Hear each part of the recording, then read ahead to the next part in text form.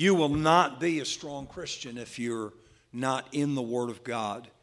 And yet so few Christians are in the Word of God. One reason that we're not in the Word of God, frankly, is because we don't enjoy it. And the reason we don't enjoy it is because most of the time when we read the Bible, we don't know what's going on.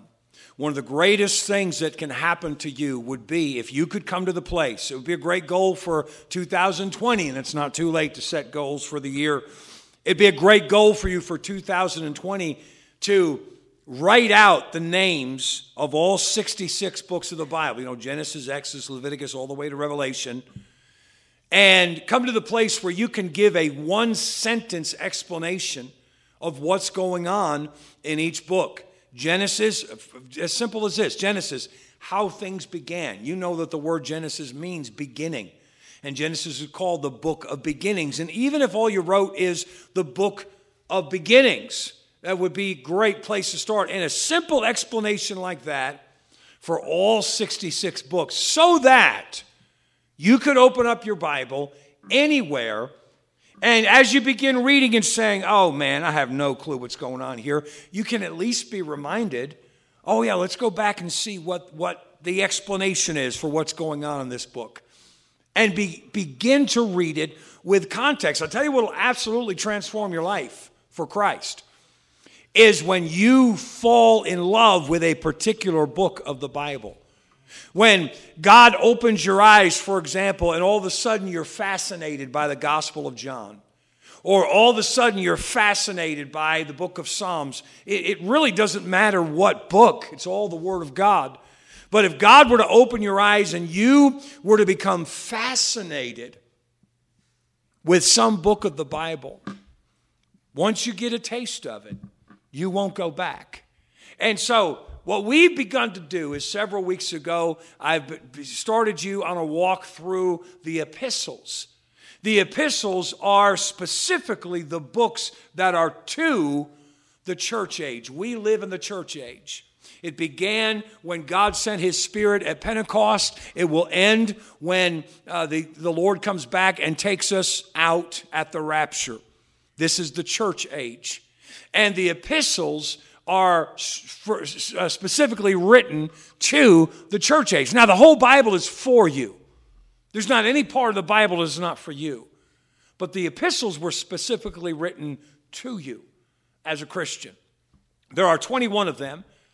And we began several weeks ago to learn the basics of each epistle. We've covered Romans, 1 Corinthians, 2 Corinthians, and now we come to the book of Galatians, and they get a little easier to cover in one Sunday morning message because previously it was 16 chapters, 13 chapters, and now it begins to be 6 chapters, 4 chapters, and so forth until we get to Hebrews. But that Hebrews is the only super long one left, so it's a little easier to cover on a Sunday morning.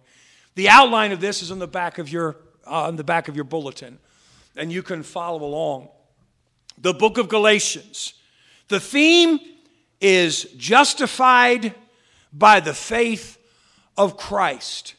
The reason there is a picture of a balancing scale on the screen is because that is, in my mind, the best illustration of what it means to be justified. There's a song that was probably written 60, 70 years ago that says, God held a great glowing balance, and one side was waiting for me, and I don't remember all the other lyrics, but it goes on to talk about how my sins were on one side of the scale and completely weighted down, and nothing I could do could even it. Until Jesus stepped in and did what I could not do. And He made up for my sin. And the song goes on to say, justified, I'm happy in Jesus today. The sins I've committed are all in the past. They'll never condemn me, for He holds me fast. To be justified means to be completely right in the sight of God. That's not the most technical definition, but that's what it means. It means that you are right with God, and you will stay right with God because you are in Jesus Christ. And that's why the scales are there next to the theme, justified by the faith of Christ. The phrase, the faith of Christ, you might say, well, how come that it should say faith in Christ? Well, we're taking a Bible phrase which comes from the key verse, which is Galatians 2, verse 16. Knowing that a man is not justified by the works of the law, but by the faith of Jesus Christ, even we have believed in Jesus Christ that we may be justified by the faith of Christ, and not by the works of the law. For by the works of the law shall no flesh be justified. So even though we would more commonly use the phrase faith in Jesus Christ, he's talking about faith in Christ as a concept. The faith of Jesus Christ. And he is contrasting the faith of Jesus Christ with the works of the law. Listen carefully, folks. Unfortunately, a large percentage of people out there that call themselves Christians, and a lot of people in America do, call themselves Christians, but far too many of them are still counting on the works of the law instead of the faith of Jesus Christ. Nobody is going to heaven because they keep the works of the law. We are going to heaven only because we put our faith in Jesus Christ. And that's the way God has made it.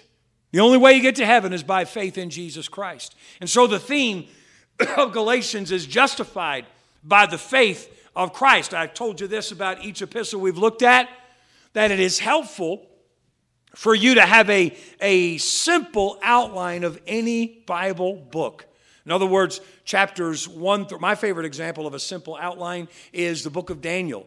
Daniel chapters 1 through 6, the life of Daniel, or the events of Daniel in Babylon, and chapters 7 through 12, the visions of Daniel in Babylon. That's not word for word, but those are the concepts that I've got written in my notes to understand what's going on in the book of Daniel. Breaks it down. Chapters 1 through 6, you're going to read stories, true stories, but stories. Chapters 7 through 12, you're going to read the experiences of the visions that Daniel had. And so much of what we know about the future is given to us in chapter 7 through 12. That is a simple outline. And it is helpful, unless a book is extremely short. There are 5 books actually in the Bible that are so short that they're not even divided into chapters. But just about every other book is long enough that you can break it down into chapters 1 through 4 of this, chapters 5 through 8 or that. And that's a simple outline, an overview of that book, so that when you go to read that book, you have a general idea of what's going on. So here's your simple outline of Galatians. Chapters 1 and 2, the past. Paul's history with the gospel. And he basically gives his testimony in the first 2 chapters. Chapters 3 and 4, the present. The people's departure from grace. And then chapters 5 and 6, the future. The liberty of walking in the Spirit. Now we're going to go chapter by chapter quickly, just as we've done with the other books, and we won't be very long. But I want you to understand something. First of all, the book of Romans, of course, was addressing the Christians in the city of Rome. The books of 1st and 2nd Corinthians were addressing Christians in the church in the city of Corinth. But there is no city of Galatia. Galatia is a region. And so the book of Galatians was written to the churches in the region of Galatia. It wasn't just to one church. Because here's what had happened. Paul had traveled through the region of Galatia in one of his journeys. And he had gone and led people to Christ, just like he always did, led people to Christ. And they formed a church. And then after that church was stable, he would go to the next city, win people to Christ, form a church, and keep on going and going. After Paul had gone to the churches in the region of Galatia, some false teachers came in. And here's what they were teaching. Oh, yeah, that's fine what Paul is teaching you, that you're saved by grace through faith. But you still have to keep the works of the law to stay saved. And so, people who had been delivered from keeping the law of Moses, not keeping it, we still live by the basic tenets of the law, but their relationship with the law changed once you put your faith in Jesus Christ. They were still, because of the false teachers now, holding on to their fear. They were still captive to the law because false teachers had come into churches that Paul had started and led them astray.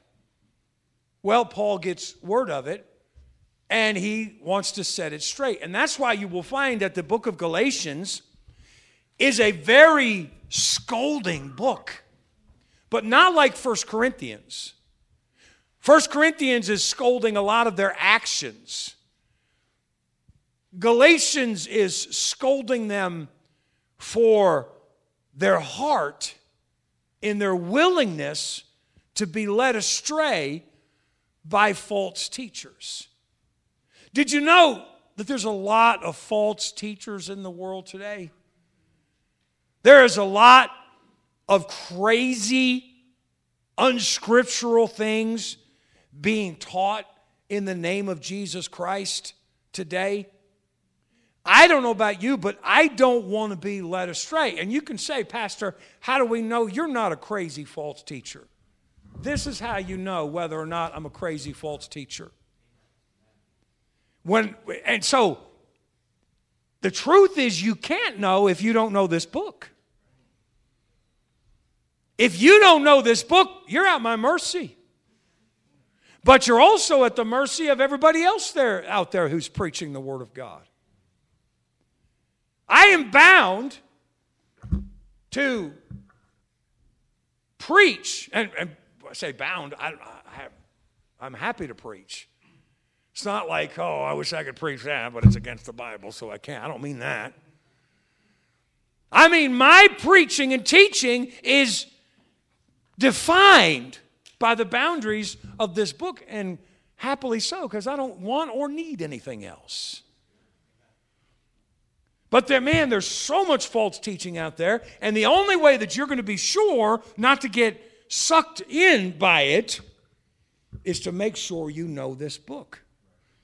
So, these false teachers had come through the region. They'd gone to the churches that Paul had started, which in itself is a total weasel move. Listen, if you get a burden, you say, I'm really burdened to go to the town. I'm trying to think of a town where nobody here lives, and I probably can't. Let's say Kingston. Nobody here lives in Kingston, right? Oh, Kingston, New York? All right, good. I got a burden for the city of Kingston. Let me tell you what to do. Let me tell you what not to do. Don't go there and find a church and sort of ease your way into the church and then start teaching what you believe that is different from what they teach, even if what you believe is true and what they teach is false. Why? Because you didn't build that congregation. You didn't build that building. You didn't invest your life in that. You say, but they're teaching false doctrine, which they have a right to. I have no more right to go in there and try to change that church from the inside when I didn't build it and when they didn't invite me than I do to go to Home Depot and turn it into a New Testament Baptist church. They built that building. They started that organization to sell hardware. I'm going to go in there and say, you're not doing this scripturally. We're going to go to all the employees and say, listen, I know you're stocking shelves, but you ought to be passing out tracts. Let me tell you what you need to do. I got no right to do that, and you know I've got no right to do that. I also have no right to go to the city of Kingston and find an existing church in there and go in and try to overturn that church. You got a burden for Kingston. God's called you to go reach Kingston. Go knock on doors yourself. Go pass out tracts yourself. You go find a meeting place. You go get that place insured. You go find the chairs. You go build a pulpit or whatever, a chair that you're going to sit in, and you go get a PA, and you go get a piano. You go do that work and preach your message. These weasels came in behind what Paul had already done the hard work. He already had the scars to show for starting those churches. And after he left, they would creep in, as Paul says in a different place, creep in unawares and say, oh, this is a nice church you have here. Good. Can we worship with you? Good. And then after they got inside, I'm sure this Paul man is a nice fellow, but there's some things that he's saying that are not quite true. And he led them down a path into absolutely false doctrine. So Paul has to write this letter to all the churches in the region to get them back on track. And as much as he scolded the church at Corinth, the language is meaner in Galatians than any other book that Paul wrote. Paul said, chapter 1, he said, if anybody preaches any gospel besides the gospel I'm preaching, let him be accursed. Do I have to spell out for you what accursed means? Let him be accursed. And he said, in case you missed it, let me say it again. If I or an angel of heaven or anybody else preaches any message besides the gospel of Jesus Christ, let him be accursed. In another place, he doesn't use the word knuckleheads, but he basically says to the people in Galatia, what kind of knuckleheads are you that you changed your whole life to follow Christ? And now these weasels come in and you're changing your faith because of them. Paul uses some pretty harsh language and scolds them pretty heartily in the book of Galatians. So let's walk through the book. I gave you the simple outline. Let's go chapter by chapter very quickly. Galatians chapter 1, Paul is introduced to the gospel. The key verses 11 and 12. He's giving his salvation testimony. He says, but I certify you, brethren, that the gospel which is preached of me is not after man. For I neither received it of man, neither was I taught it, but by the revelation of Jesus Christ. Paul, as you know, was saved as a result of seeing Jesus on the road to Damascus. But then later, God set him aside in the desert and gave him one-on-one instruction in the gospel message. So he got it straight from God. And that's what he's saying here in chapter 1. Chapter 2, Paul proceeds in the gospel. So he didn't just get introduced to the gospel and get saved. He continued in the gospel. And he talks about how when he met up, and he had respect for Peter and the other apostles, but when he met up with them, he talks of a time where Peter was talking about his faith in Jesus Christ and his freedom from the law, and nobody tells him what to do because he's free through Jesus Christ.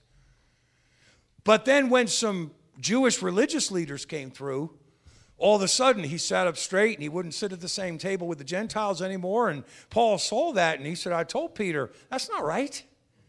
You talk about liberty, but when the critics come through, all of a sudden you won't sit with the Gentiles anymore. You're still in the bondage of the law. And so he talks about that in chapter 2. Chapter 3, the basics of faith. Oh, I didn't give you the key verse of chapter 2.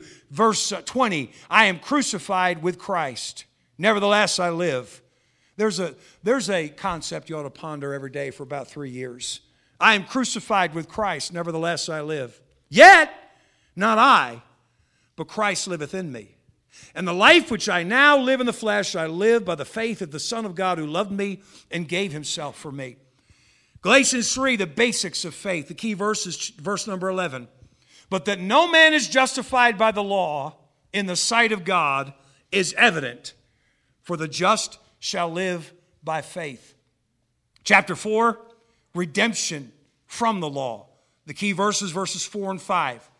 But when the fullness of time was come, God sent forth the Son, made of a woman, made under the law, to redeem them that were under the law, that we might receive the adoption of sons, redemption from the law. So he's confirming with them, and a lot of his scolding is in chapters 3 and 4. He's confirming with them salvation by faith, by grace through faith, and that you have been redeemed from the law. You're not in bondage to the law. You don't have to keep the law of Moses to keep your salvation. Those things are past. It's over. You're done. You now have liberty in the Spirit. Chapters 5 and 6, we go to the future. In other words, going forward. Chapter 5, the power of faith that works by love. Key verse, verse number 6. For in Jesus Christ neither circumcision availeth anything, nor uncircumcision, but faith which worketh by love. Now, why? And the key verse in chapter 6 also mentions circumcision. Why? Because that was the Jewish rite that was in dispute here. And the dispute was, do we still have to follow this rite? That was the main thing here. Do we still have to follow this Jewish ritual, this Jewish rite, even though we've been set free? And Paul's point was, no. In Christ, it doesn't matter whether you have followed this rite or whether you have not. What matters in Christ is faith which works by love. Chapter 6, the power of the new creature. And the key verse is verse 15. For in Christ Jesus, neither circumcision availeth anything, nor uncircumcision, but a new creature. If you were paying attention, you notice that both of those verses very similar in structure, similar in wording. So that is the book of Galatians. That went a lot faster than 1 and 2 Corinthians, didn't it? Let me give you some takeaways. We're all done. First of all, and by the way, the richness of this book is so great that to try to summarize it in a 20-minute message, or 25 or 30 or wherever we're at, is futile. You really need to take this book and read it. And let this outline guide you. And find out the depth of truth and the depth of doctrine that is found in this book. But let me give you 3 quick takeaways. Number 1, we are dead to sin and self through the cross so that Christ can live through us. Here's a concept most Christians don't believe, therefore, or maybe, I'm not saying they don't believe it, they don't understand it. And therefore, they don't access the power that is found in this concept. You and I are dead through the cross. That's why Paul said, I die daily. I go back to the cross and I confirm again, I'm dead to sin through the cross. You visit the cross. That's why Fanny Crosby wrote, Jesus, keep me near the cross. There a precious fountain. Why? To stay saved? No. To find the victory that is in the cross and only in the cross of Jesus Christ. I am crucified with Christ. Read Matthew 27. Read Mark 15. Read Luke 23. Read John 19. These are the 4 accounts of the crucifixion of Jesus Christ in the Bible. And as you read them, realize that's where my sin nature died.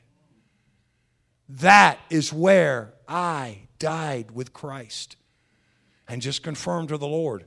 As Romans 6 says, reckon yourselves dead indeed unto sin, but alive unto God.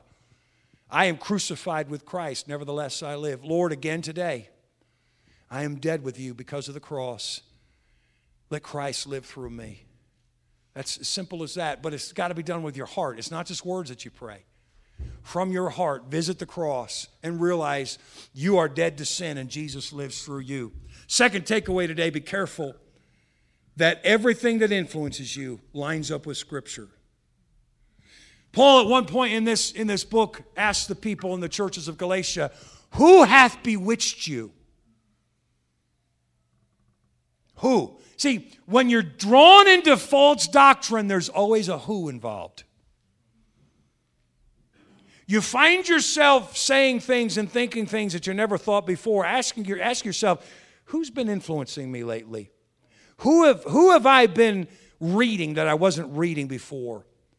Who have I had a taken a liking to, that has been influencing me that I wasn't listening to before. There's always a who involved when you drift into false teaching and false ideas. Third takeaway this morning, it is essential that you learn what it means to walk in the Spirit. Now, that's not new ground for any of us. I talk about it all the time. But the reason I bring it up here is because Galatians 5 and 6, chapter 5 especially, are one of the key passages in the Bible about walking in the Spirit. Galatians 5 gives us the contrast of what it's like when you walk in the flesh versus what it's like when you walk in the Spirit. I'm telling you, if you don't learn to walk in the Spirit, there will come a day when you will say, as others have said, well, this Christianity isn't all that it's cracked up to be. And the problem will be that you never made yourself learn what it means to walk in the power of the Holy Spirit of God. Spirit-led, Spirit-empowered, Spirit-controlled, because you are relying on the Spirit of God and not the power of your own flesh. The book of Galatians, justified by the faith of Christ. I beg you this week, this one's shorter. You could do a chapter a day. Take it, swim in it, let it stay with you. Memorize a verse or two in the book of Galatians that you can meditate on and quote it over and over again in your mind. We are not going to make it in this corrupt. Listen, am I concerned about the coronavirus? Yes, we talked about it. Yes, obviously, I'm taking steps that I've announced, but I'm far more concerned about the carnality and the worldliness that is deadening Christians. So that we just want what God's handing. We just want the goodies that God's handing out. Make me rich. Make me prosperous. Make me healthy. Make all my dreams come true. And I don't have time for doctrine. I don't have time for the Bible. I don't have time to intercede for others. I don't have time to witness to people. But I want all those things that you're passing out. Can I get one? Give me two. It's killing Christianity, and therefore the world is dying spiritually all around us. I'm far more concerned about that. Get in the Bible, get in Galatians this week, and walk in the Spirit.